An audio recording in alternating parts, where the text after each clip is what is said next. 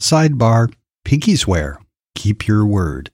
Episode 82 on Kelly Bagla's Go Legal Yourself podcast. Hello, my fantastic friends. It's Kelly Bagla, the Queen of Business Law, and I am bringing you another sidebar. This sidebar today is titled Pinky Swear, How to Keep Your Word. As professionals, one thing that distinguishes us from every other person out there is keeping your word.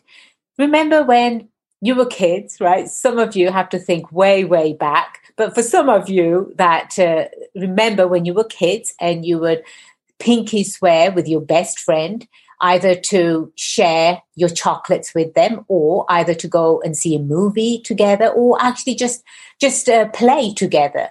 Pinky swear meant something back then. Now that we're grown up, we don't actually use the word pinky swear. Unless you're me, I've actually been pinky swearing with my friends, with my clients, and they love it. They love it. So take a chance. Don't be shy and let your personality shine. Next time you meet a client and you're going to do something for them, pinky swear with them. Keep your word. As an attorney, it's very, very important for me to keep my reputation as credible as possible. You might have heard that attorneys in general are very, very notorious for not returning phone calls, not responding to emails, and it can be very frustrating. Trust me, I've had some attorneys do that to me too. And guess what happens? They lose my business. And that's exactly what you should be doing. If you're paying for a service, why are you chasing someone? If that's the very first impression that is provided to you, that you have to chase for the service that you're paying for, wake up. That's not for you.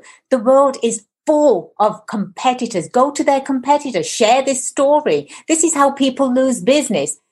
But going back to keeping your word. When I say to a client that I'm going to get their agreement out by tomorrow before noon, guess what happens? I get my agreement out to them tomorrow by noon. Don't forget, pinky swear is really sacred for all us professionals, and start using it. I'm going to bring that back. You know, it's a fun word, but it really means something. So until next time, dear friends, make sure you do some pinky swearing. Oh, and by the way, I really want you to email me. Email me at kelly@golegalyourself.com and share with me one of your pinky swear stories. I would love to hear your pinky swear story. Until next time, I am Kelly Bagla, the Queen of Business Law, and you have a fantastic week.